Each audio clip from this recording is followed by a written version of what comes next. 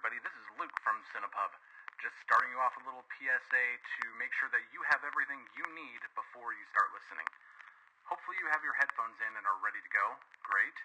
You've got your beer, cocktail, water, whatever your drink of choice is. Perfect. That's it, guys. This listening business is way easy. Unless you're at work, in which case, put the beer away.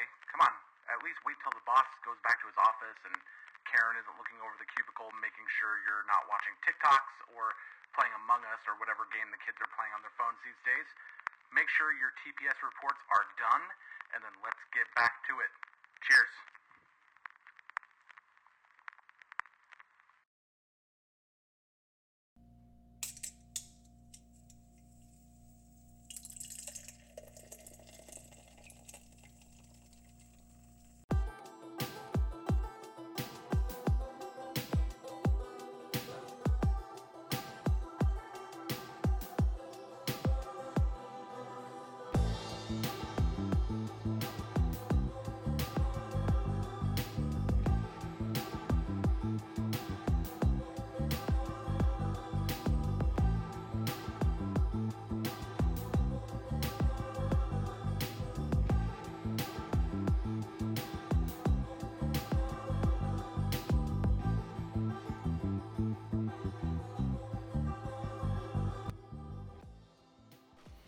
What's up, everyone? The pub is open. I am your host, Luke, and welcome to another episode of the Cinepub Podcast. As always, I'm going to start the show off with a section of what I've been watching, veer off into a discussion of a beer or cocktail that I've chosen to pair with the main topic, which is going to have a little bit of a twist this time around, and then end with a full review of the featured movie, which tonight, in celebration of Christmas being right around the corner, is Happiest Season, the new Christmas rom-com streaming right now on Hulu. Joining me tonight once again is my lovely wife Jen, who I've talked into sitting down with me since it's Christmas, and she absolutely loves Christmas movies, and it's not very often that she watches one that I'm willing to talk about once it's over. How do you feel about that? Good evening. Happy to be here tonight. Do you really love Christmas movies? Yes. Before we get there, as always, let's dig through what I've been watching, which lately hasn't really been a whole lot, unfortunately. I've been trying to prioritize stuff that might sneak into my top 10s, but as of late, my indecisiveness has taken over, as well as just a lack of interest kicking in, which happens sometimes where I just kind of hit a wall and don't feel like watching much of anything out of fatigue. Same thing happens every once in a while with beer too, although my wife would probably call bullshit on that because I spend a lot of money on beer every week. Bullshit. Bullshit that I spend a lot of money on beer every week? You spend a lot of money on beer every week. Anyway, so real quick on what I've been watching.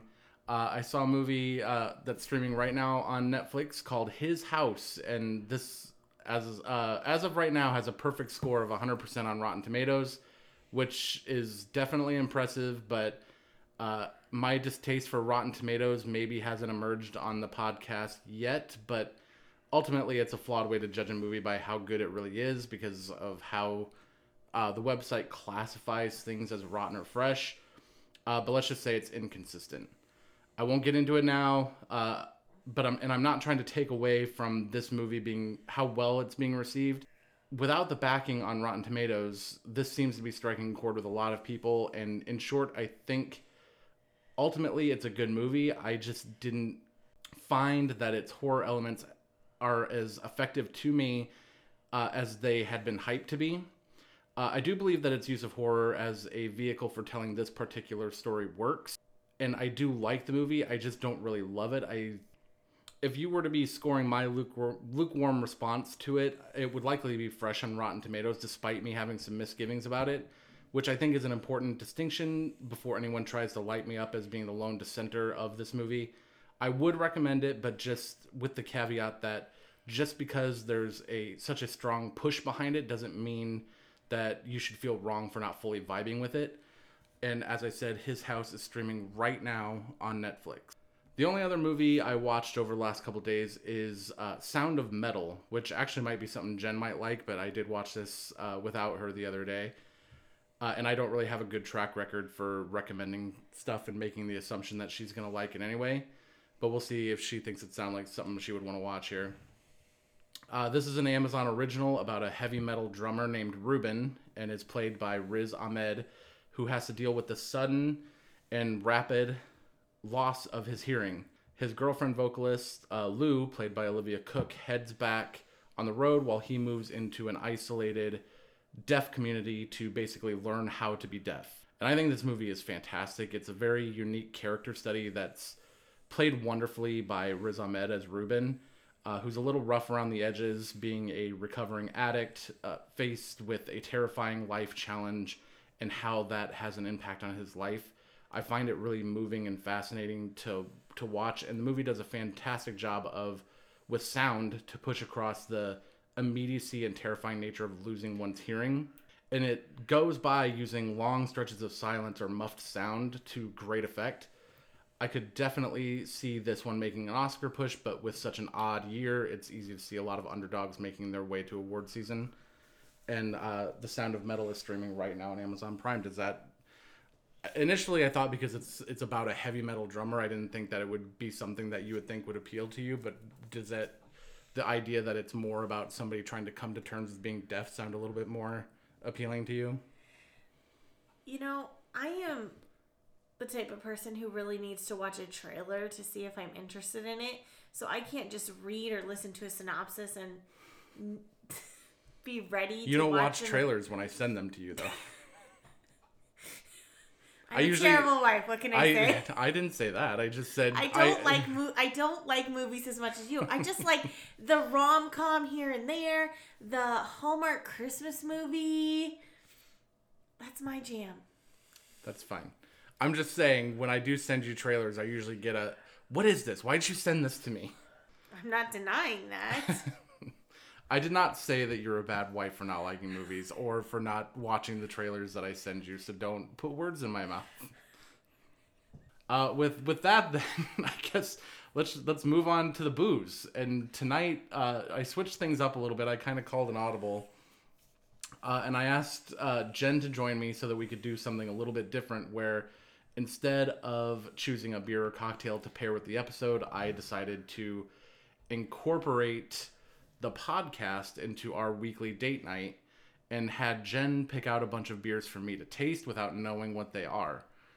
If you've seen the TikTok videos, your smile is weirding me out a little bit.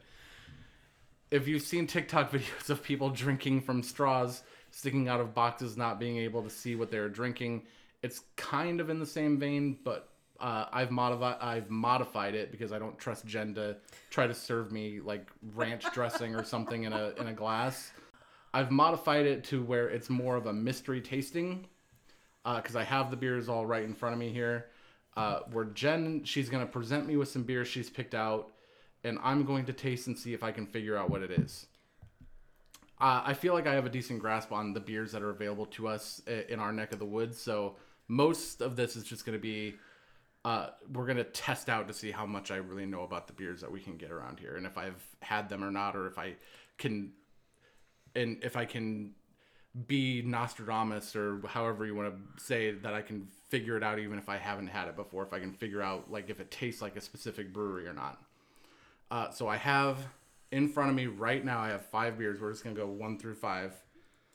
And you can tell me if you've seen somebody taste the beers as I'm about to taste them, because I found that it's easy for me I'll kind of take a little bit of a sip and then see if I can kind of gauge some of the flavors off of that. And then usually sometimes I will just swig a whole bunch of it back, because I feel like sometimes taking in more of a drink gives you more of a flavor profile. Have you ever seen something like that? Have you seen me do it? Yes. Of course I have. Oh, you've just seen me chug beer when I don't like it. Well, I've seen you taste test this first one, it's very clear. I can pretty well see through it. I can see Jen giving me her smile upside down. This is a beer you have not had. According to Untapped, you have not had it. I have not had this one. I don't really smell anything. It was from the Mix and Match. Off of it. Are we gonna talk about that? I gave you a direction to go pick out beer, and then you kind of just went crazy at the store. Yeah, I did go a little bit crazy. I don't have the freedom to pick out his beer often, so it was a lot of fun. I took a little sip out of that one. I'm not sure what to think of it. I feel like I'm getting a little bit of peach. It kind of looks like wine to me. It's not. It's not. It's been sitting out here for a little bit, so it's a little. It's not warm by any means, but it's definitely not ice cold. I feel like I'm getting peach. I'm looking at you to gauge your reaction to see if I'm on the right on the right track. Well, here's the thing. I forgot what beer it was, so well, I probably should go get the can. Yes, you're supposed to keep track of this for me, so to see if I'm right or not. I'm not even really sure what category I would put this in. I would say it's probably a little bit like a Kolsch, maybe? A Kolsch, just because it's a little watery. There's not really a whole lot to it. There's not, it's kind of, and it's not really like a crackery Kolsch. It just kind of tastes like a flavored Kolsch. And I'm just going to go, you kind of spoiled it for me before because you said there's no can. So the beer and brewery, I was going to say, it can't be because they do theirs all in bottles. It is a can. And according to the can, it's not peach. So it's interesting that you taste peach. What rating would you give that? I'm sitting Untapped. So let's go and get into my Untapped brain because I've always been of the mind where I feel like ratings are a little bit arbitrary, but Untapped, like for whatever reason, it just brings out the worst in me. When I don't like something, I get kind of salty when I rate something on there, but I think I'm somewhere around like a 3.25, 3.5. Okay. I think it's am I on the right track of it being a Kolsch? It is a Kolsch. Oh yeah. So I'm not completely stupid. I can't pinpoint the brewery. I thought it was going to be from Millstream. And I'm looking at it right now. It's definitely not what I thought it was going to be. This is Strawberry Sky from Breckenridge Brewery out of Colorado.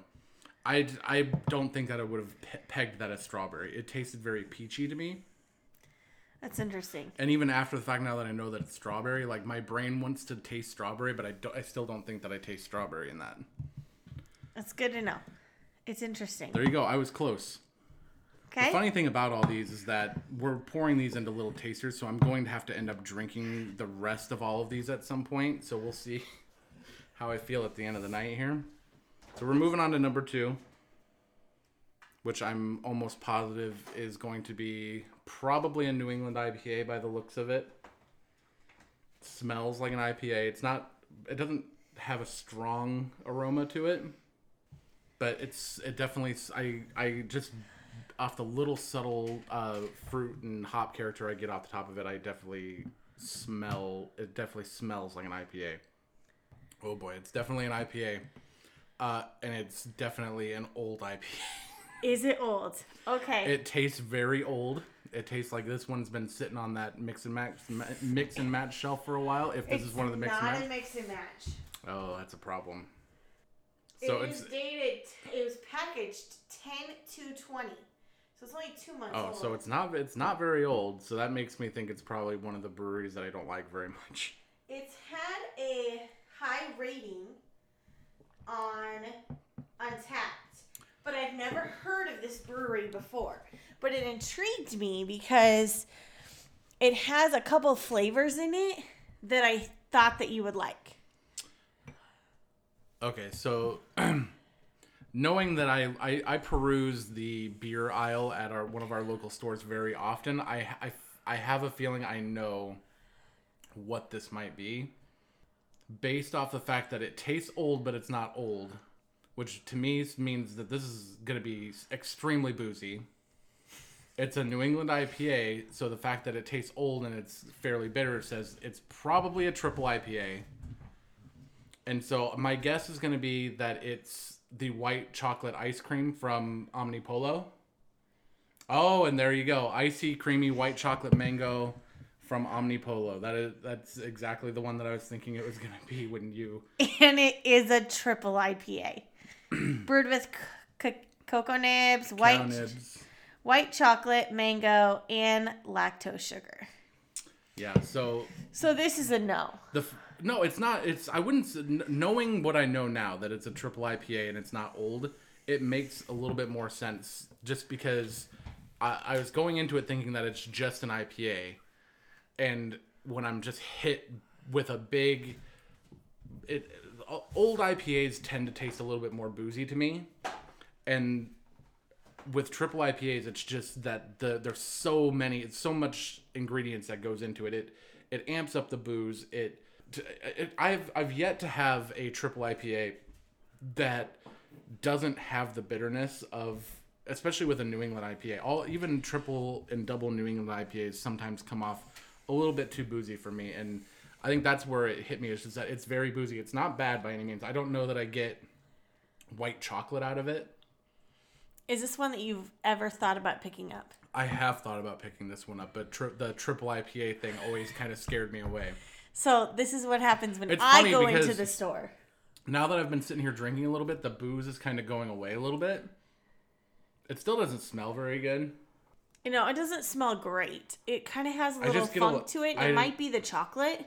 I just kind of get booze off the top of it. I just get kind of a burn in my nose. And now that the second beer that I tried is like a 12% triple IPA. I don't know what the percent is, because I'm not one who ever looks at percents. I have to finish that later, so it's going to be a good night for both of us. We're going to move on to number 3, and now I'm scared since you thought 13% triple IPA was a good one to go with a number 2.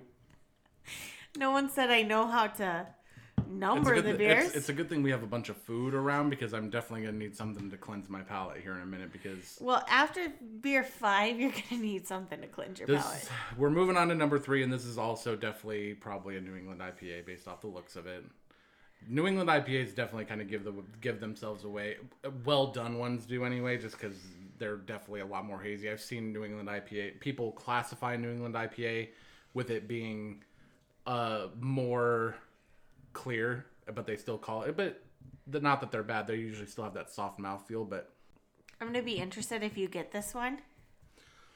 I actually really like this one. It's definitely it doesn't shock me as much as the last one did when I first tried it. I definitely still don't get a whole lot off the smell of this one. You know, I was shocked it's a little crackery. The brewery that makes this one normally makes a really good smelling IPA. Am I allowed to ask for hints? I guess we make the rules in this, so I should be allowed to ask for hints, right? Yeah. Is it a local brewery? No. Not local to Nebraska. Well, that's an important distinction. I'm definitely a little stumped on this one. I'm kind of shocked you're not getting this. And I think that you're not getting it. I think I'm gonna kick myself once you tell me what it is. I think that you're not getting it because you don't think I bought it. So does this mean that this is one that I bought and it's been sitting in my fridge? Nope. I bought it. Oh, okay.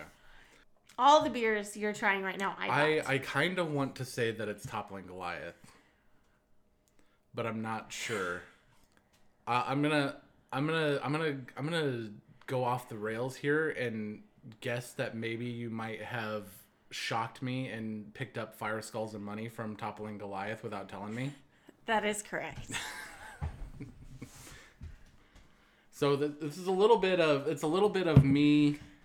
I'm glad I didn't buy this when I went to the store after the fact too. Yeah, I'm glad I didn't give it away when you got home and said you almost bought it. Because more often than not, it's I'm usually the one obviously that buys my own beer, so I didn't really know what to expect sending you to the store to pick up my beer. So I think more of guessing these is going to be gauging how much I know you and how much I know my beer, I guess. Yeah. I will gladly finish the rest of that one later, so I will gladly finish all of them, to be honest with you, because I don't really ever turn beer away. We know you don't. We'll see what happens with this this number 5 that you're so scared that I'm not going to like. Do you want to have a pretzel or something? Before this one? Sure. Hit me up with a pretzel. So this next beer has a really nice smell to it, I think. It's made by a brewery that I don't think that you like very much normally, but the name of the beer stuck out to me. I actually think it smells really good. It smells really good. It's very chocolatey. Like, I almost tried it. But you know how I am about stouts. I do know how you are about stouts. This does smell really good. I'm just sitting here smelling it because I'm trying to prepare my brain for, or I might just be stalling to try to figure out if I can read your reaction and what you might have bought that I wouldn't normally buy. It doesn't taste as good as it smells. It's a little it doesn't punch you in the face with anything like flavor wise right off the bat. I get like a little bit of coffee, a little bit of chocolate, but not as much chocolate as you get in the smell. Now I'm getting more coffee in the smell too. So, and it's a brewery that I honestly, I don't coffee. think that you normally like it. And what's interesting is you're tasting coffee, and that has nothing to do with the flavor. Stouts do typically give off a little bit more, and depending on what their flavor profiles are, there's usually quite a bit of coffee. It's not a stout. Oh, it's not a stout. It's definitely not, like, I look around the glass, I definitely see some, like reddish highlights and stuff, so I'm hesitant. I don't know if it's a porter, I don't know if it's a brown ale, because they kind of both can sometimes look and taste a little bit like stouts. I'm drawing a blank on this one. I can't even gauge. There's a lot of breweries that we get here that I wouldn't normally buy, so I can't even really gauge your reaction in that way. And there's not really enough flavor-wise or anything for me to pull out, like... And I don't even know if this is something that they've seen before. It's just I was at the register, it was there, and I said, oh yeah, I think he would like this. So I picked it. I'm throwing the white flag on that one. I can't figure out what that one is. Oh, pecan pie porter from Clown Shoes. The weird thing about Clown Shoes, I've actually had the pecan pie porter before. Really? A long time ago. I don't know if I checked into like a variant of it that is discontinued. And I did not scan this beer to find out if you checked into it earlier. So the thing about Clown Shoes is, I don't think they make bad beers. They're just their flavor profiles that they're going for, I just don't think come across very well. Like, that's not a bad beer by any means. What I want from pecan, I was sitting there tasting that. I never said anything about pecans. I never said anything about it having like a graham, like a crackery or crusty like thing to it. It just kind of so now that I know that it's porter, it tastes like a fairly standard porter. Not that that's bad by any means. But when you sell something as a pecan pie porter, you definitely want to, like, pecan pie is literally one of my favorite things in the entire world. That's why it intrigued me. So, I mean, obviously, like, I'm going to drink more of this later. We'll see what happens if once it warms up a little bit, and I'll try it again later. We'll see if I like it then. So that's going to bring us to your dreaded number 5. I'm going to ask you not to smell this before you try it. So I have to hold my breath before I taste this one? Yeah, because you're going to know exactly what it is if you smell it. Oh, looking at it, I feel like I already know what it is then. What is your thought? I'm not going to say anything. What is your thought? Just because you told me not to smell it and that I'm going to know exactly what it is makes me think it's one of the vanilla bean blondes from Infusion. Try it. Oh, I almost smelled it. Plug your nose. Oh, dear God. It is definitely not the vanilla bean blonde. It's definitely a pepper beer. It's a pepper beer. I'm trying to think, like, you wouldn't normally pick up a pepper beer for me. And so that makes so I'm not going to drag this out. I think it's Cross Train's Hottest Hellas. It's not. Oh, I'm wrong then. I know it's a pepper beer. I don't know which. It's gonna be a lot. Oh yeah. So now that I know what it is, I'm still gonna talk about it here for a minute before I say what it is. Just because I couldn't think of another. I couldn't for the life of me think of another pepper beer that I thought that you would have bought for me. And the funny thing is I had this on tap years ago, and it was outstanding. I loved it. Is it not as good in the can? Just because I had my mind prepped for vanilla bean blonde and I got pepper beer, so I'm trying to bring myself down to earth a little bit. So this is Brickway's Brickway Brewing Company's jalapeno Pilsner. Jalapeno. Jalapeno Pineapple Pilsner. It's not bad. Like, it's not really hot. You can smell pepper. Oh. Big time pepper. Yeah. Big time jalapeno on the nose. It's not hot. I don't get a whole lot of pineapple out of it. I mean, not right now anyway. I mean, it's got sweetness to it. It's definitely, you can taste the jalapeno, you can taste sweetness. I would have been hard pressed to call it, like, I would have never guessed Pilsner on it. I know Hot as Hellas from Cross Drain is just their Hellas Creek with, habaneros and jalapenos in it, I think. So, I mean, pepper is hard for me to distinguish because I don't eat a lot of peppers. But I can usually taste jalapeno. I definitely probably would have got jalapeno out of this before I knew what it was. But if you would have smelled it, you would have known. Oh, yeah. Right Because away. you can smell jalapeno. That's literally all you can smell off the top of this thing. Yeah. Is jalapeno. That's why I moved it, because that's all I could smell sitting here. So the funny thing is that I don't mind this. Like, I could drink this. It's not hot. It's not, I mean, I wouldn't call it refreshing really, but it's something that I can drink. I probably couldn't drink more than one of them in a row. Do you think that this would be more of a summer beer for you, that you would drink when it's hot outside? I would probably rather drink this in the summer, which is weird because it's a jalapeno beer. So, like, you wouldn't think that you would want to drink that in the middle of summer, but the sweetness and the fact that it's a pretty light Pilsner. It's only 4.8% alcohol by volume, so it is something that could probably be pretty easy to drink in the winter. So you were worried about that one, and I like the beer in general. Well, I know you checked into it. Yeah. I know that you've had it. I gave it a pretty good rating too, didn't I? And you gave it a good rating. I had it picked out and then decided to check Untapped and saw that you had checked into that before. Did you buy a whole 6-pack of this, or was this in the mix and match? It was mix and match. Okay. I'm kind of glad about that because I don't know if I'm ready to drink a whole bunch of these as the weather starts to get colder. No, it's in the mix and match. Well, that's 5 of them so far, and I think we have enough of these to go around because, like I said, Jen went a little crazy at the store after I gave her the direction to go pick out some beers for me. So as I understand it, we can probably come back and do a couple more rounds of these.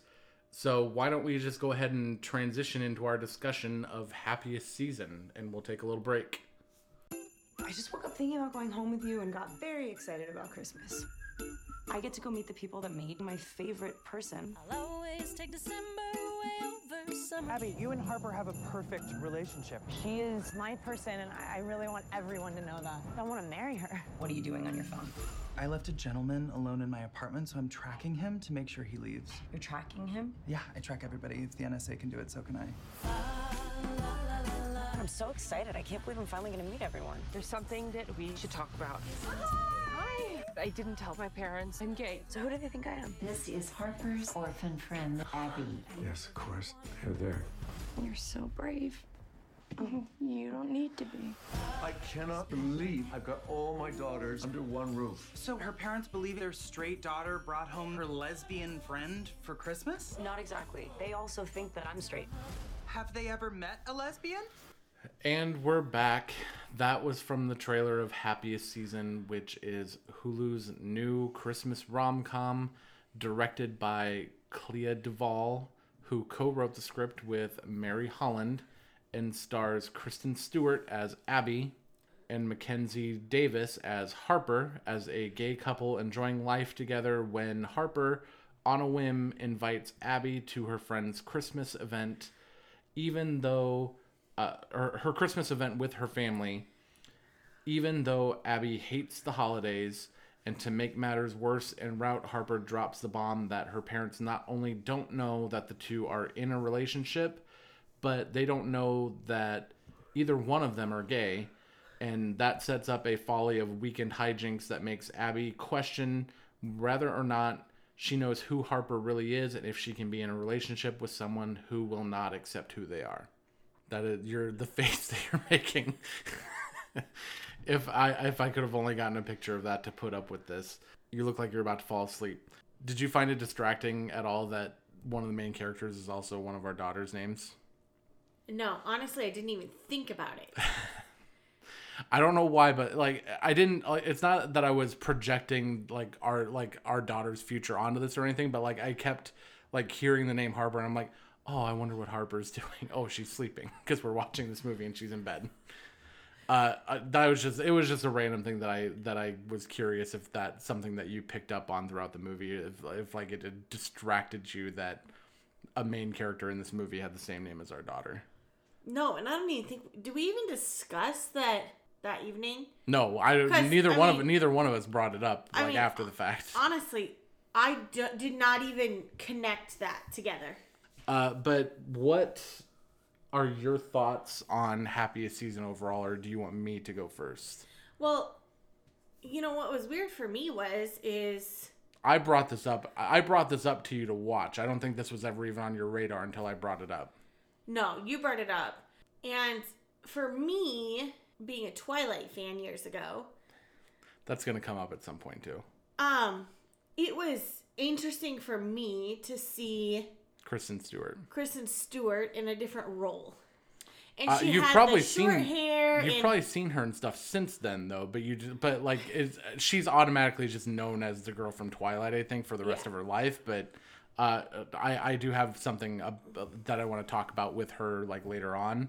But I've seen her in probably a lot more things since Twilight than you probably have. But I know that you don't watch nearly as many movies as me, and so you probably haven't seen her in a whole lot else. Because, like, big budget wise, I don't know that she's been in a whole bunch of things that would have probably been something you would have been interested in.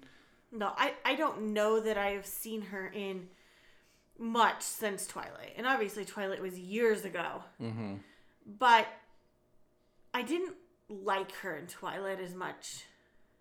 I don't think anybody really liked her in Twilight because she's so bland and she's so but I think that's the point of her character in Twilight is she's supposed to be this character that people don't understand what, and I can't believe I'm sitting here talking about Twilight at this point, but she's supposed to be this character, and I've never even read the books, but I feel like I'm right on the money here. That she's supposed to be this character that nobody can understand why Edward would see anything in her. She's just this vanilla toast. Like, nobody sees anything in this character because she's so bland and boring. Yeah, I mean, I don't think that you're wrong in that. And obviously it's been a long time since I've watched a Twilight movie or read a Twilight book. So I'm not going to comment on that any further. But for me, I did like the movie. I think that it really hit on struggles that the LGBTQ plus community goes through on a daily basis. Plus it also kind of dives into just the awkwardness of holidays in general, plus a relationship, like a fairly like young relationship, like having to be introduced to that family, and that being part of the LGBTQ kind of introduces an extra layer that also is something that I was going to bring up at some point that obviously neither one of us have ever experienced from that perspective. So that's always something that kind of intrigues me about something like this. Yeah, I mean, we started dating around the holidays, Thanksgiving, Christmas, the year we started dating. But I do feel like we both met our families before going to a big holiday excursion. And neither one of our families is similar to Harper's family in that the dad is in a political role and they have lots of money. The mom's kind of that debutante, like controlling, like everything has to be so elegant and just perfect. Everything being perfect. And so I don't know that we can fully relate to that, but I do think that we can relate to just the awkwardness of when you're introduced to a family and being put in a situation like that. And I mean, it's so hard for me to remember it was probably 2004 when we started dating. So, I mean, that was a good 16 years ago, so it's really hard for me to recall back to that long ago, but I think everybody can relate to the awkwardness of family holidays in general, even if like you've been in a relationship for a really long time where, as you said, we've been in a relationship for a very long time. And I feel like family get-togethers still have awkwardness to them. Rather it's revolving around people you haven't talked to for in a long time, or just people you don't really get along with even, and what it's like. And this movie kind of touches on all of those things. Plus it tackles it from the LGBTQ perspective where, Harper is in a contentious relationship with her sister because they've been competing for so long, trying to be their dad's favorite. And, there's that whole plot line. And then there's the other sister, and I'm forgetting her name right off the top of my head, who's basically looked at as the embarrassing one, who just they would rather pretend that she's just not around most of the time because she's so excited about it. She's so, like, her character I thought was really interesting because I think everybody knows a person like that is just so excitable and just wants to be a part of everything, and everybody just kind of snickers and like rolls their eyes at behind, like when they're not looking, where they're just like so embarrassed by them because they're so excitable and just want to be a part of everything. And this movie, I think, does a really good job of wrapping something like that up, where people see that the things that they roll their eyes about her, like they don't go unnoticed. Like, she notices and feels the things that people think about her, but she is still who she is and knows that people should accept her for who she is. And that's what I think this movie is all about, is becoming accepting of self. And I think that's what a lot of LGBTQ romantic comedies, or just romantic movies in general, deal with a lot, is just that the balance of what it's like to come out to the people you care about and accepting who you are. Yeah, and I think the other sister's name was Jane. Yes. I believe it was Jane. And I really did like her character a lot as well, because she was uppity, she was positive, she didn't care what people thought of her, she was just loving life. She was writing a fantasy novel, like an epic fantasy novel. And it was interesting at the end because she got a huge deal on it. She kept talking the whole movie about how she was going to, make all this money for the family and all of this. Which ties and none of them believed her. And then at the end... Which ties into Kristen Stewart's character's best friend. I forget his name too, but he's played by Dan Levy, who he was the gay friend that she calls all the time. And he's a basically like a I assume maybe like a publicist or a manager for writers, and it eventually becomes her manager.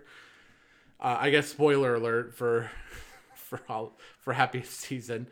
But yeah, I think I enjoyed this movie a lot too. I think more enjoyed it for the because we talked about this in the Palm Springs episode. I like conflict in movies. I like movies where people are butting heads and having issues with each other and emotions are coming out. That is a thing that I find fascinating, because I think it's a thing that a lot of people in our society today don't deal with a lot. They don't deal with their emotions a lot, and they aren't forthright with their feelings all the time. And that's something that that's one of the reasons why I love seeing it in movies, is because people just don't do this enough in our society, I feel like. And this is all a personal feeling for me. Like, it's all just something that I feel like I don't see very often. Therefore, I like seeing it in my art. I like seeing it in movies. I crave that sort of thing. And I completely lost my train of thought with that. But I thought that the humor and some of those aspects I thought were a little bit more predictable. I didn't think it took a while to get going for me, where I thought some of the humor and stuff was a little bit lazy at times, or just almost a little bit too, like, some of the humor is almost a little bit too weird for what they were going for. Like, it seems more like they were wanting it to be a drama, but they have like kind of like a dramedy to a certain extent, but it almost came off a little bit slapstick at times, especially when you get into that one of the confrontations during the big holiday thing at the end, where they're trying to get someone to back their dad's political run for, I think it's mayor. And they just get into this huge blowout fight where they're throwing paintings at each other and just all this crazy shit's going on. And I thought that was a little bit over the top for me. I think that there's a way they could have done that without getting into this really crazy, like unbelievable fight at the end. Because even let's say you were so mad that you just felt like it all had to be let go. Are you really getting into a fight in front of all those people and getting into a wrestling match basically? Yeah, I can't imagine doing that, especially, but I mean, they've been under wraps their whole life with the dad being a political person. So, I mean, I guess I can see once you go unleashed, you go unleashed. But I did really like Jane's character in that because she really was able to come out, and they took her big painting that she made, and first of all, we're making fun of it, and then they took it and hit it over someone else's head, so it broke in half in the middle, big hole through the middle, and she freaked out, which was the first time that we'd seen her. She got emotional and sad, basically. Yeah, during the show, that was the first time that we'd seen that. And she had said she'd spent like over 100 hours on that painting. Yeah, and people were just making fun of it. I just can't imagine. It's a weird thing because they treat that character like she's got a mental handicap, and I don't think at all that that's the case. Like, she doesn't strike me as though they're trying to say that she's, slow or anything. Like, she's not slow. Like, they're not trying to say that she's slow. They're not. I personally don't think that they're even trying to say that she has a mental handicap. She's just eccentric. She's an eccentric character. She's a little quirky, and she's very excitable. And I think that it becomes a little weird at some point that they're being so dismissive of her just because she's so excitable and just wanting to be a part of everything. But I think that's where they play into some of the humor of that character too, is that they're trying to make her a joke, which I also think is a little bit weird. But I think that she doesn't fit into their family build, what they want their family to look like. Yeah, and that's why they're dismissive of her. Yeah. But and the movie like tries a little bit too hard to paint her as a joke to the audience, where we already know that the family obviously doesn't see value in her, and we can see that. But the fact that they just keep trying to push her as a joke, I think it goes a little bit overboard at times. Yeah. For my taste. And I guess for me, the ending was really powerful for me because the dad takes an awful lot of time to reflect on and you don't what was happening. You don't realize he's reflecting. The mom just mentions like he needs time. He needs time. But I think that was from us having children. We don't have adult children or anything, small kids, but I think that we're constantly reflecting and being hard on ourselves with what's happening with our kids. Today I said something and Blake repeated it, and it was probably something that she shouldn't have repeated. I mean, it was funny, but I'm still like, oh, I probably shouldn't say that again because it's not very respectful and I don't want her to repeat it at school. But I think the parents didn't ever reflect on how any of this was affecting their kids. Mm-hmm. That's very true. Over any of the years, because there's a very powerful conversation that happens with the mom, because throughout this movie, the mom is seen, she's being very bitchy. Like, the mom is very condescending and judgmental and just dismissive of everybody in this movie. And then she has that moment after, I guess at this point we might as well just lift the spoiler veil of this movie. So we're going to get into some bigger spoilers on the movie, where the mom is talking to the dad. I know the actor's name is Victor Garber. I obviously don't remember his name in the movie because I'm an awful at taking notes for stuff like this. But she has that conversation with him where she is having that realization of what their behavior has done to their children over the years. And she's telling him that our own daughter didn't feel comfortable coming to us to reveal a very important thing in her life. and our other daughter has felt belittled and left out her entire life, and our other daughter couldn't reveal to us that she was getting a divorce because of how they are going to be perceived. They couldn't tell that stuff to us. Yeah, and the whole thing of it is, in the end, I think it was also powerful that after the dad came to the realization that, okay, this is happening, and we were doing this for many years, and I think it was Christmas morning or something, he takes a phone call and he says, no, my daughter's not going to stay in the closet. Well, he gets that phone call from the backer that he had been wanting to get on his side for a while, and said, I think we can make this work if your daughter is willing to keep her sexuality under wraps and sign I think it might have even been like a non-disclosure. I don't remember that for sure, but basically saying, if your daughter can keep her secret, we can be in business. And he comes back saying, it's not gonna. He doesn't say it on the, like, in that scene. You're left to wonder if he like sold her out or whatever. But he comes back and says it's not gonna work. Basically saying that, I told her to shove it up her ass, basically. But then what's also interesting, he must have had someone back him. Because in the credits, he ended up winning, and that's one of the things that I do have an issue where they kind of tie this up a little too neatly for me, because there's also a very powerful moment in the movie after Harper comes out, or when she's thinking about coming out. I think it's before, because it's when Dan Levy's character is talking to Kristen Stewart's character, and he's talking about how everybody's story of coming out is different.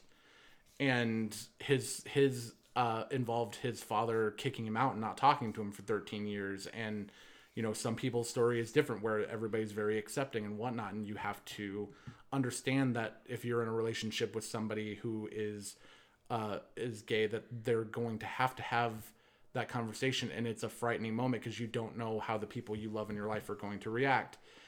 And she is in a position where she's just not sure if she can handle it or what. But I forgot where I was going with that too. But having those, it almost ends up being like, I get it. Everybody's story is different.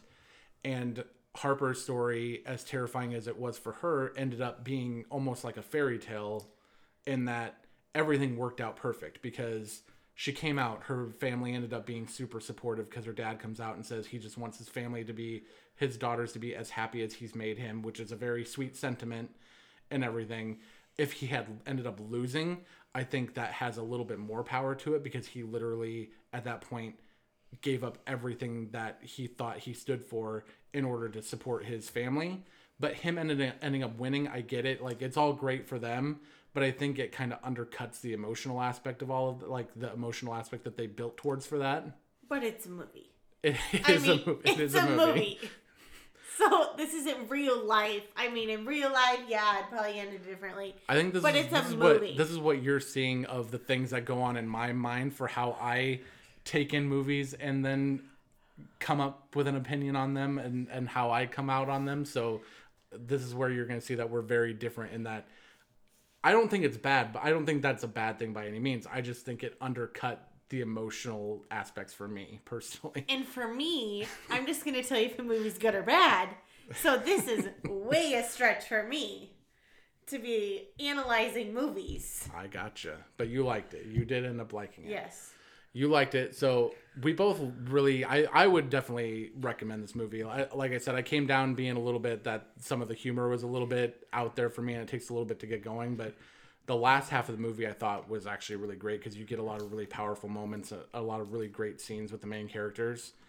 And ultimately, I would wholeheartedly recommend this. I would as well. I do have some other things I want to get into, but I'm going to try to get through these as quickly as possible, because I know I've got 6 beers that I'm going to do the same thing that I did before. I'm going to try to taste each one of these things. I'm going to set them up as Jen has laid them out for me here. And looking at it, what are your first thoughts? My first thought, as you were putting them in front of me before, was that this is quite the color palette. And we have a 6th glass, and I didn't have apparently another taster glass up here, so we got a full glass. But it's only half full, but it's a big glass. It's only half full. It's not even half. It's a third full. Okay.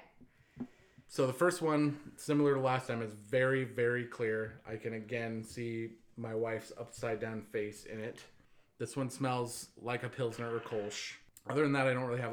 It's just got that crackery thing to it. I don't really know how to describe a Pilsner in smell, just because it just smells like a Pilsner. You just have to take my word for it. That is 100% either a Pilsner or a Helles or a Kolsch. It's one of the three. Okay. If it's not one of those three, I don't know.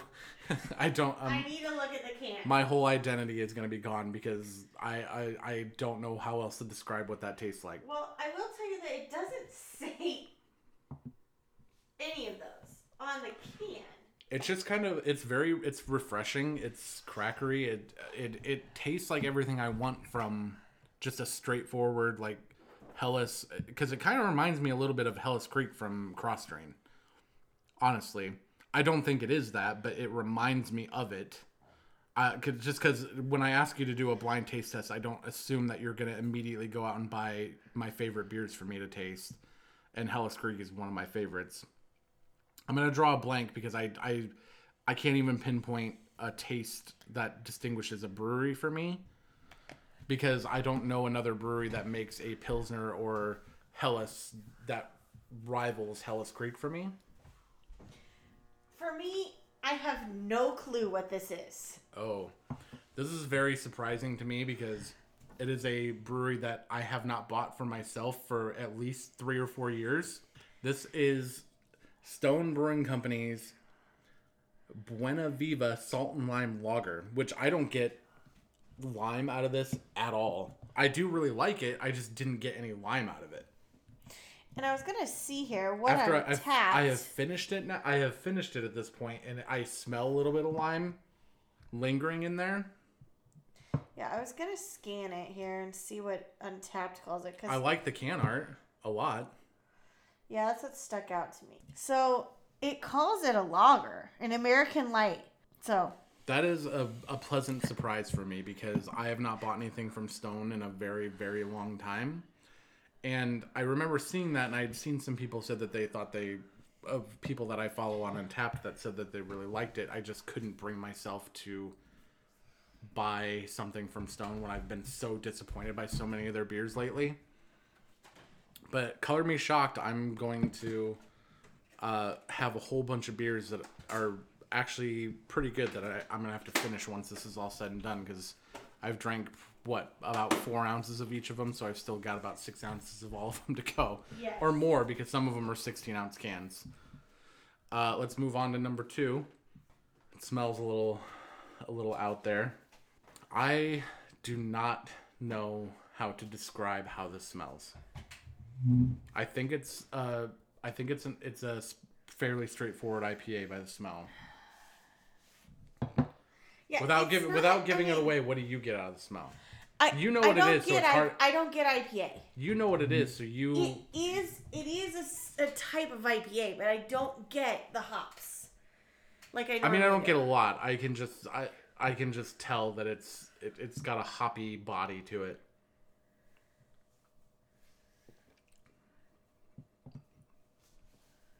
That is definitely an IPA. It's a little green. It's got a little bit of a vegetal greenness to it. So to me says that maybe it might be fresh-ish. Well, according to Untapped, you've never had this. I have never had this. And I don't know that I've ever heard of this brewery. And I'm not seeing that you've checked into anything from this brewery ever. That's interesting. Oh, 1. Oh boy. That doesn't even come close to narrowing 2. it down. Okay, so is it going to come down to this is probably one of my favorite breweries, and you're just going to get all the beers I've checked into are at the bottom of the list? No. See, now I'm smelling it, and it has less of that IPA thing. Now I'm getting more of the lager from the first beer. This is embarrassing because now I'm feeling like I can't figure this one out too, and I know with the first 5, I was two for 5 that I got right on. 2 or 3, yeah. I get 2 of them I got right on the money. But they were based off of me trying to read your reaction and stuff like that. But you at least got the styles correct. I got the style for the first one correct. I don't think I got the style for the last and then I hit the 2 dead on, and then the last 2 I didn't get the style or anything off of. This is embarrassing. I gotta throw in the white flag on this one too. I just finished it though. It's not bad. And now I'm just shocked because yes, I did get the that it's an IPA, right? But if you told, like, now that you're saying, telling me that that's a milkshake IPA, there's no goddamn way that's a milkshake IPA. That's why I feel like that would have stuck out to you. That is the least milkshakey tasting milkshake IPA I've ever had in my entire life. So as much as I don't hate this beer, so Burr Oak, you should be ashamed of yourself for trying to pass this off as a milkshake IPA because one, either you didn't use enough of anything that would consider this a milkshake IPA, or two, you just don't understand the classification because this is their Happiest mango milkshake IPA. I didn't get any mango out of that, but also I've never actually I had mango once in my entire life and I couldn't tell you what the hell it tastes like. You probably had mango more than me. Yeah, I've had mango. Did it smell like mango to you? No, not at all. You didn't really smell much of anything out of it either. No. You didn't get IPA. I didn't even get IPA. I didn't smell a lot of hop. Like I don't hate this by any means. Like it's not, I would drink this, but knowing what it was, if I open this is the benefit of tasting something blind where it could be like, oh, it doesn't taste bad. I don't mind this. But for the style. But now that I know what it is, it's kind of like, oh, you guys duped the shit out of me because if I would have known this before, it'd been like, this is a piss poor example of whatever style you're going for. Yeah. But I will drink this because obviously I did not hate it. It's just that mental thing of knowing what it is after the fact that I'm kind of like, you know, I would have had my expectations up for one thing, gotten something completely different and been super disappointed. So let's go on to number 3. This one smells old again. This one's got a little bit of an aged smell to it. Okay. I don't feel like it should be old. It may not be. It just kind of has that odor to it. It doesn't taste super old, but it does taste like it's been sitting past its prime. Again, this just tastes like a fairly straightforward IPA. I'm just trying to pinpoint. I'm trying to think of a hint that's not going to give it away. I'm just going to stick with is it local? No. This is not a Nebraska local. No. Was this in the mix and match? No. So do I have more of these sitting around somewhere? Not more of those. More of the brewery. It reminds me of the taste that I get from some of the breweries that we've been getting around here that are considered kind of the nomadic breweries. So like your McKellars that kind of brew at different places. Clown Shoes being one of them. Okay. McKellar, Clown Shoes, Omnipolo. Omnipolo, like, I get a very specific thing out of their beers. They're all very super duper sweet, very out there IPAs usually. McKellar tends to be kind of the same thing. So I'm going to assume that this could potentially be a Clown Shoes beer. I just don't know which one. Okay. It is Clown Shoes. And this may give it away for later because you already had 2 Clown Shoes beers. Bubble Farm IPA from Clown Shoes. And I don't think you've ever had this. I don't think that I've had that one. And it, again, not a bad beer. It just... You're not going to pick it out. It wouldn't be something that I would normally buy for myself, which is also one of the things that I like about something like this because it gets me to broaden my horizons. So there's nothing bad. There's nothing wrong with something that isn't normally something I would pick out because that's how you miss stuff that you might really like. But Bubble Farm IPA, what? I don't even think there isn't really even a... I don't believe there's like a flavor or anything in it. It's just an IPA. Yeah, it's not bad, but like I said, it just kind of has that... I don't know how to describe how I feel about some of those, like the beers from McKellar and stuff. I had never really been much of a McKellar fan. I've had a lot of hit and miss things from Omnipolo. Clown Shoes was always kind of a mystery to me because all of their beers look and sound like something that I will like, but most of the ones that I've had from them don't really live up to their names. And it's not that they're bad, it's just being who I am, always expect like the best beer I've ever drank out of everything I drink. And that just might be a flawed mindset from the beginning for me, where I maybe just need to lower my expectations for beer before I try them. Yeah, absolutely. I think that you do tend to gravitate towards the same breweries. I do, and I buy stuff based off of how strange it sounds sometimes. But I also thinking that I'm going to be surprised. But I also know what you do and don't like. So this was something that I did pick up a 12-pack of Clown Shoes. And you shouldn't feel bad about it. Like, there's nothing days wrong of with Christmas. So there's 12 different flavors. Which is fine. I don't have a problem with trying all those different beers because it actually makes me kind of excited to do so because I don't buy stuff because I have a predisposition. I can't even speak anymore. A predisposition to think that I'm not going to like them, so therefore I don't buy it. Which maybe it might be the exact opposite, where I might like it and it might surprise me. So I don't want you to feel bad that you bought that thinking that I was going to like them, and now I'm kind of lukewarm on the first two. No, I'm not, because I didn't buy them. I bought it for the pecan pie porter. I specifically told you to pick out stuff that you thought would be interesting to see if I could guess, and that's exactly what you did. And so I'm not at all disappointed by that. Well, and for me, I know that Clown Shoes is not in your top 10 brewery list. Like, it's not something you're going to pick up on your own. I like the name. So, for me, I was just buying a lot of impulse buys because here's what's going to happen. Here's what's going to happen. The next episode is going to be on It Chapter 2, and I'm going to drink the rest of the Clown Shoes beers.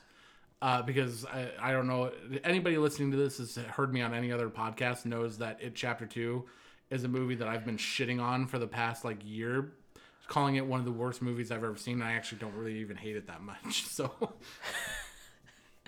okay, on to number That's the complicated person that I am. I will tell you that I hate something even if I don't. I'm moving on to number 4. When you put this in front of me, we were off. I had shut off recording, so I had said that is 100% a New England IPA. Just you putting that. It's either a New England IPA, and without smelling it, or it's a heavily fruited Berliner Weiss. I'm going with New England IPA or milkshake IPA. And if this is a milkshake IPA, Burr Oak can take a few hints because this fits more of that bill than their milkshake IPA did. I really like the color of that because, and this might be a little hint too while I'm at it, it looks like juice. You're making a weird face. I don't know how to describe what that tastes like. I'm sitting here. I'm pretty sure that it's a New England IPA or a milkshake IPA. It's one of the two. It tastes like it's got vanilla in it. What other flavors there's a lot of clashing fruit in this. Okay. And I can't pinpoint which ones they are. It has a little bit of a strawberry banana thing going to it. Okay. But it's not screaming strawberry banana at me. It's screaming that there's something else in there that's making those flavors not stick out as much. Okay. You're smiling as though I'm close. I'm on the right track. I'm actually shocked because I think this beer did a really nice job if you're pulling out those flavors. There's so much fruit in this that there's so much fruit that it's almost like a trash can, or not trash can. It's like kitchen sink, like smoothie style IPA basically, where it's just like, let's grab every single fruit that we have and just throw it into an IPA. So do you like it? It's not bad. I actually really like it. It's got that quality to it that makes me think it's Omnipolo, and it is apparently not. It's another brewery which also falls into that. I don't think these guys have their actual I think these guys contract brew with another place too. But it's a strawberry orange banana beer, and you said you got strawberry and banana, and there was another fruit in there. It's Decadent Ales, which they if nobody knows who Decadent Ales and their ilk, they specialize in basically dessert style beers where they just brew really crazy, and it's usually mostly IPAs. They've done some other ones, but it's mostly IPAs that they just do crazy stuff with. They have like French toast IPAs and all stuff that sounds way up my alley, but the fact that they do them in IPAs is always kind of like a French toast IPA. I don't know how that would work, but I'm always very curious. This actually does do a very good job. It kind of has a smoothie quality to it. Did you smell it? Do you want to take a tiny little taste of it? No, I don't. Especially if it tastes like an IPA. It doesn't scream IPA when I smell it. It smells a little funky, and my burps taste very weird right now. It's not bad. I've only had a handful of things from Decadent. This one would probably eke towards the top of the stuff that I have, just because some of the other beers that I've had from them, they haven't been quite what they build them as. But as I was saying, it kind of has that taste of it's a brewery that doesn't. There's something off about some of these breweries that don't have their own facility and they like brew them wherever they can, or they brew and can them wherever they happen to be. And that's always one of the things that sticks out to me is it tastes like a brewery that is constantly changing and you can't find any consistency out of them. And that's one of the issues that I've had with a lot of breweries like this, but I don't not like it. I do like it. Good to hear. You do good work, Jen. I just tried to pick out things that I know that you probably wouldn't buy for yourself. You know me. I've seen that at the store, and I've always considered buying it. It's that, do I want to pay, because I see it was $5 for the can. Yep. Do I want to pay $5 for the can? The answer to that is usually no, but if you send your wife to... Luke is notorious for interrupting me and talking louder when I'm trying to talk. Again, go ahead. Yes, it's $5 for the can, but that's like half of a 6-pack, so you probably would rather just buy a 6 or a 4-pack. Yeah. Although you buy expensive beers. That's typically when I go to the store. It depends on my mood sometimes, but when I go to the store, if I'm like, I can pay $5 for one can, or I can pay an extra $3 for a 6-pack and get more of a beer that I know I'm gonna like, as opposed to rolling the dice with something I don't know if I'm gonna like or not. But I guess, and as I was saying, that's the benefit of sending your wife to the store with only a directive of just pick out some weird shit that you think that I might like to try to guess what it is, and then she spends $120. Way to throw me under the bus. Not all on booze, but I think a good chunk of this was probably the booze. A good chunk was booze. We're moving. So what number are we on here? 5. Number 5. Oh boy. That is not what I was expecting looking at that beer. I don't even really know how to describe what that is, except it smells like a style that I don't like. I don't think you like this style. It smells like... I don't think you like this style. It smells like an Abbey.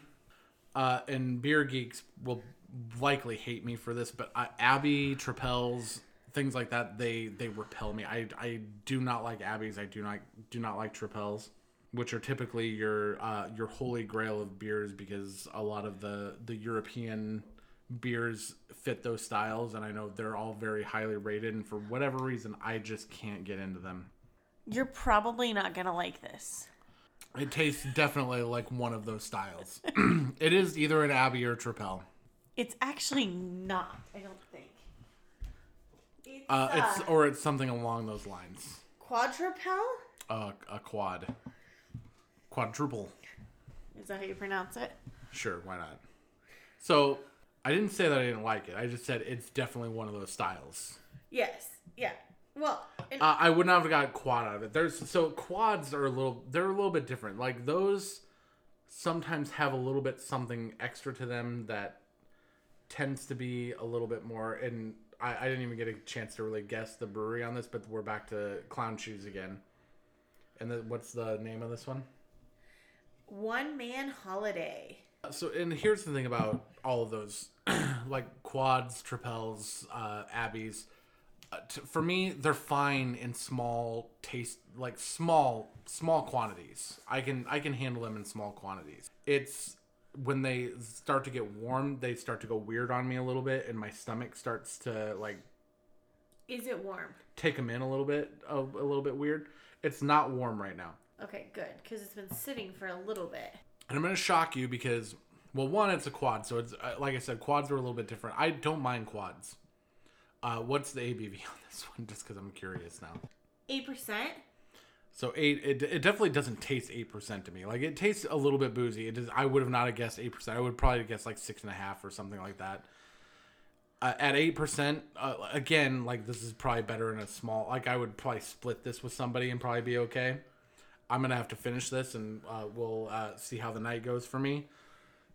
Because I'm pretty sure that that 13% triple IPA that I had at the beginning of this is still sitting in there that I have to finish. We can dump this one. Do you know who I am? Do I dump beer? I never dump beer. It. I'm gonna do one Snapchat where I just dump all these beers into one glass. And I'm gonna chug it because that's what I do on Snapchat. Gross. Follow me on Snapchat and you can watch me chug beers I should not be chugging. Because I'm pretty sure it happens often. When we first got into all this this quarantine business, I'm pretty sure I pulled a 13% like cinnamon roll stout out of my cellar, and I chugged that on Snapchat. Oh, for fun. How drunk were you? I think that one beer got me through the night. Except I had like 5 or 6 other beers on top of it.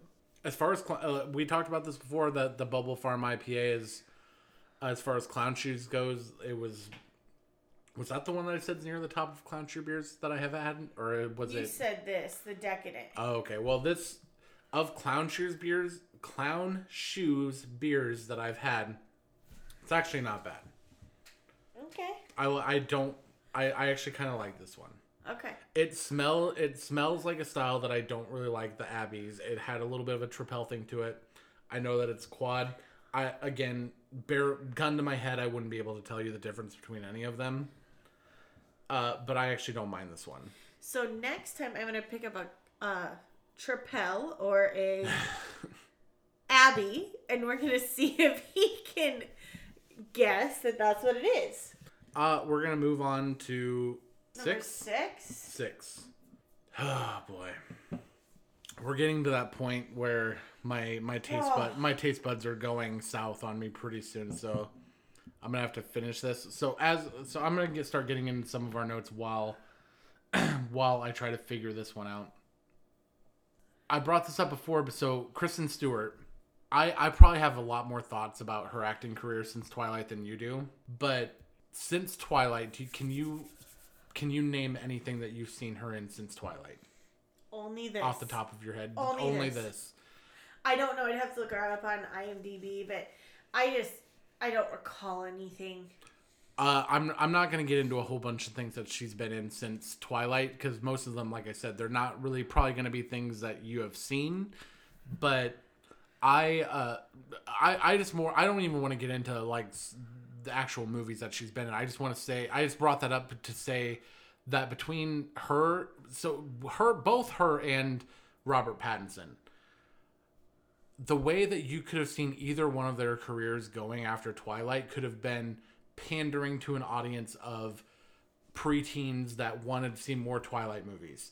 Neither one of them really did either one of those things, because it's one of the most fascinating things, because both of them went on to do things that challenged them, because I think Twilight kind of broke them in a way, in that those movies got so much hate and praise at the same time from very different audiences, because their praise was all preteens that loved that shit, and hate from cinephiles and critics that want something more artistic and blah blah. Both of them, maybe Kristen Stewart a little bit less. I'd have to go into her IMDb too to kind of look at some of the things directly after it. But Robert Pattinson and Kristen Stewart both did projects that were outside of what you might have expected somebody that did a young adult series would probably do. Specifically Robert Pattinson, who has just kind of gone off the rails doing crazy roles that kind of challenged him artistically. And I know, like you said, you don't remember anything that she's been in. I think Kristen Stewart probably has been in more things that probably went under the radar than Robert Pattinson did, because Kristen Stewart was she came out of Twilight a little bit more like she was the blank slate of that whole thing, whereas Robert Pattinson was the boy, like wonder, like the boy, like the hunk of the day or whatever. Him and Taylor Lautner's career, who knows what happened with that, but Robert Pattinson was in things like Tenet recently, and The Devil All the Time also recently, but like just a lot of things that he just has stood out as being just a really great actor in. Whereas Kristen Stewart, I think she's been in stuff, she just kind of flew under the radar. She's been like low key good in a lot of things. And I most recently saw her in a movie called Underwater, which you obviously would not have seen because it's a underwater monster movie, and I thought she was actually really great in that too. Mackenzie Davis, do you recognize her from anything? No. Am I supposed to? Should I? You have seen her in something. You just probably don't remember her. Also off mic, I asked you about a movie that was Zac Efron in it that she was in. Oh, is she in that? She, so that awkward moment, she is in. She's not a main character. She is one of the girls who dates one of the trio of guys. So I vaguely remember her being in it now that you say that. She is the girl she plays a piano at a bar, and she dates Miles Teller's character. Uh-huh. Yeah. I don't remember her name. I remember the name of the movie, and I that's about as far as I went. I was curious because of all the things that you probably could have seen her in, that's the only thing I could have thought of that you might have recognized her from. And I know you don't know, you probably don't know the director, who is Clea Duvall. She's done a whole bunch of things as an actress, and I'm sure she would rather be known for. But I recognize her being who I am as Stokely from The Faculty, which is a movie you absolutely have never seen because it's an alien movie with Josh Hartnett. But she did have a small part in Can't Hardly Wait. Do you remember her from Can't Hardly Wait? You don't, because you don't know if I were to show you a picture, I don't even know who she is. If I would have shown you a picture, you probably still wouldn't have been able to figure it out, because it comes full circle with the podcast because we talked about Can't Hardly Wait. But she is one of the girls who turns down Seth Green's character, Kenny. Okay. He comes up and asks her if she wants to dance, and she says she's allergic to dancing. Okay, I vaguely remember that. I think that your listeners are figuring out that we are opposite each other. But that's opposites attract, right? We talked about that during the Palm Springs episode. She co-wrote this, and she wrote this. A lot of my facts come from IMDb, and I don't fact check IMDb just because I don't have the time. But she wrote this as an autobiography, basically, so that she could see her own experiences play out on screen. Oh, interesting. So on that same wavelength, can you guess any other actors in this that who are said to also be a gay or part of the LGBT community? Without looking at my screen. I can't read that. I'm gonna guess that the gay friend, that he's probably gay in real life. Dan Levy. There's more than one, so can you guess any others? There is actually... Is that correct? Yes, Dan Levy is openly gay. Okay. He's also the son of Eugene Levy. I think it's Levy. I don't know. The dad from American Pie. Okay. And Schitt's Creek. Oh, that's interesting. I had no clue. I'm also going to guess that Harper's boyfriend from high school. I don't have that character. I don't even have that actor's name in front of me right now, so I don't know that for a fact. But Kristen Stewart, Aubrey Plaza, who is the friend that Kristen Stewart's character doesn't hook up with. Yeah, but hangs out with at the bar, who is Harper's old flame, basically, from high school. Dan Levy, and this is the one that I thought you would say that you would be surprised by, but the dad, Victor Garber's character. Oh, interesting. And I don't know, do you recognize him from something? A very big property he was not the big name for, but he was in it. It was directed by James Cameron. Yeah, I don't know directors. It was Titanic. He was the captain of Titanic. Oh, I would have had no clue. I take that back. I don't think he was. My Titanic knowledge is gone, but he was in Titanic. I know he was in Titanic. I don't think he was the captain, but he was in Titanic. Okay, I have no idea. It's been a long time since I've watched Titanic. Again, this is all via IMDb, and I did not verify these, so don't at me if any of those come out to not be right. Add him, please. Call him out. But other than that, like I really love Dan Levy in this, who is the friend of Kristen Stewart's character, who also created and stars in Schitt's Creek, which neither one of us has. I think we tried to get into it once, and we just weren't sure what it was doing, and we just kind of didn't continue watching it. But after, like, I got such a kick out of him that I'm interested in trying to probably pick that back up, and I have nothing but time on my hands to do so. But we know. I just kind of got that. I that's just a note that I kind of wanted to throw in there. But I think one of the only I've taken a few drinks out of this, and I don't know. We're on beer 6. I'm gonna take a few more moments to kind of to figure that out. But we kind of talked about this when we were talking about what we thought of it. But as I said, like, obviously neither one of us can relate to the romantic conflict at the center of this, but how do you feel about a rom-com with a same-sex couple? Like, do you think that it's harder for you to get into and relate, or do you still find them effective? I think it was very effective. I would watch it again. I would watch another movie similar to that as well. I think that there's not enough movies like that.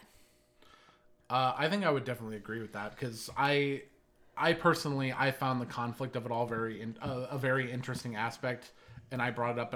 I thought the comedy was a little bland and predictable, but I find the gay aspect of it really engrossing, just because I think because I can't relate to the coming out and what that's like for a character. I think it's because I've never gone through that I find exploring that through cinema very powerful in a way, because I watch so many movies, I'm looking for stuff that is different, that I can kind of put myself in those shoes and try to figure out what that's like, and stuff like this kind of helps me do that. It not fully, but it kind of reminds me of a movie that I saw recently that ended up in one of my top 10s a couple years ago, called Love, Simon, which followed a teenage character in high school who he had figured out that he was gay, but he had never come out, and he was hiding it in high school, and like it's all about him trying to come to terms with himself, and while also finding love in an early age. I thought that movie, like the way that they deal with everything in that movie, is one of the best portrayals of that I've seen. But again, like you said, there's not enough of this I don't have a big enough sample size to really like get into like if there's better representations of this on screen. But stuff like this is just the next level of thing that I've experienced that has things like aspects of what it's like to come out in different types of families and stuff that I just find really fascinating personally. So, well, and I was looking back. I vaguely remember before we even watched this, long time, like probably a month ago, someone on my Facebook made a comment about this movie in particular, is what I assume it was this movie. So I did kind of go back and read it, but she was basically saying that there's two types of movies that involve a gay couple. And one of those types is basically someone coming out during the movie. So she was saying that she would like to see more variety in these types of movies. And I think that's awesome. I think that there should be more variety. Just more representation of the LGBT community. Like, it shouldn't all just be like what we're all used to, of just rom-coms of just boy meets girl, but like all the meet cutes and blah blah blah. Like I agree 100%, because I wholeheartedly agree that, one, all the people in the LGBT community, like, they're great people and they are just people, and they should be able to see representations of themselves on screen and be able to relate to characters that relate to the characters that speak more to them. And we, as people who don't identify that way, should be able to see that and empathize and find beauty in those moments, as well as just as anything that we watch on screen. So I wholeheartedly agree with that.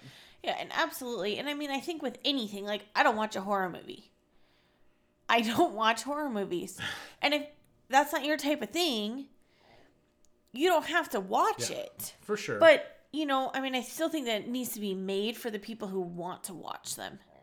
I do agree. Like, it's a delicate balance too, where it shouldn't only be that, because we should be able, like, everybody should be able to be free to make the art that they want to make.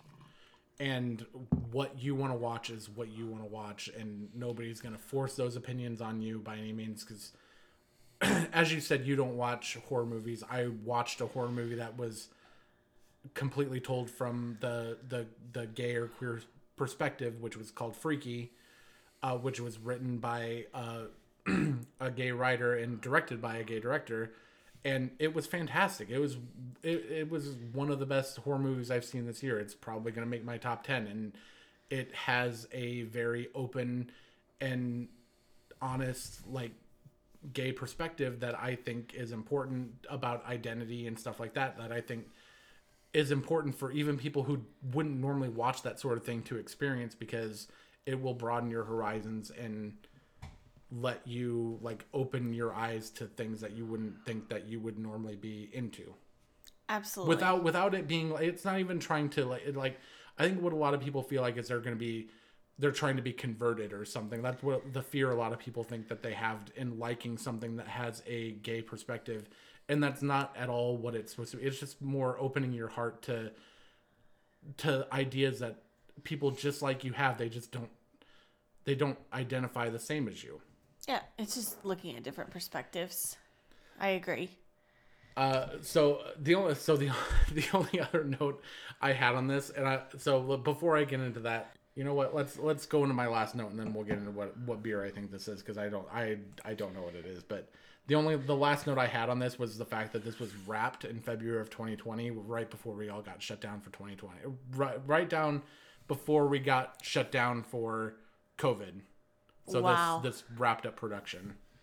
Wow. For me, watching movies and shows right now is so awkward, because I feel like in my day-to-day life, when I interact with people besides my family, we're wearing masks. And so it's weird for me to think about a movie being produced in this time and them not wearing masks, but it is nice that they wrapped them in February.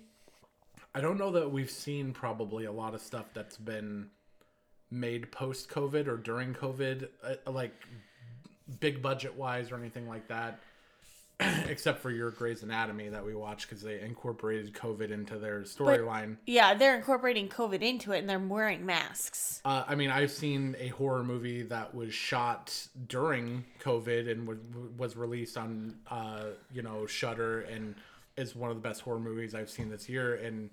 But it doesn't necessarily, like, completely say that it had anything to do, like, they don't mention COVID or anything during the movie, as far as I remember. But it's a kind of a fascinating as much as it sucks to live in this world that we're living in, it's kind of fascinating to watch the gymnastics that filmmakers and stuff are having to adjust to try and make the art that they want to make without making it obvious of the world that they live in.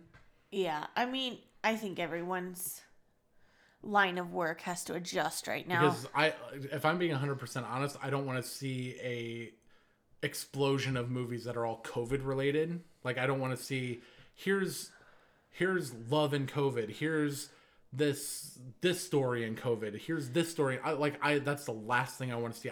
I want to see movies that are still being made because it's the story that they want to tell, not because it's trendy. It's telling you like the world that they currently live in. Like I have no issue with seeing movies that do deal with COVID, like post-COVID worlds and during COVID worlds. I don't have an issue with seeing those. I just don't want to see every single thing that people are making being related to COVID. I agree. As far as I know, that's all I really had about this movie, unless you have something else you really want to get off your chest. No. If not, I think that's gonna do it for this episode of Cinepub. But you need to talk about your last beer. Oh no, I finished it. I have no idea what it is. I'm pretty sure it's a stout. Did you like it? I mean, it wasn't bad. Is it another Clown Shoes one? Sure is. It's a Mexican style. Funnily enough, this is one of my favorite Clown Shoes beers. Did it show I checked into this one? I don't remember because I picked up the 12 pack and I didn't scan every beer from that. The mix and match and like the other beers I scanned. Clown Shoes, it was last minute. I was at the register. They had a 12 pack and I said, I'll take that too. And the guy was like, really? You're going to take that as well as a 6-pack of mix and match plus 2 other beers plus the Toppling Goliath I bought. Plus all the groceries you had on top of it. Funnily enough, this is actually... So, when Clown Shoes first started showing up, this was actually pretty high on my list of stuff that I had from them. And I do like it. I think it's just that my palate has given up for the night. Yeah, I don't know how you're going to finish all these when we get off of here, but... I'm going to figure it out. He is going to find a way. I'm going to figure it out. Over the next couple of weeks, I'm going to try and focus on binging anything that I haven't seen for my end of year lists. So you can look forward to that as we wrap up the end of the year. As always, if you have any feedback for the show, please feel free to send an email to cinepubpod@gmail.com and follow the show on Twitter or Instagram @cinepubpod. Do you have any final thoughts that you want to share with anybody? No, just thanks for hanging out with us. Yes, thank you for tuning in. I hope that you will join me for another round soon. Cheers. Good night. Good night, no cheers. Cheers.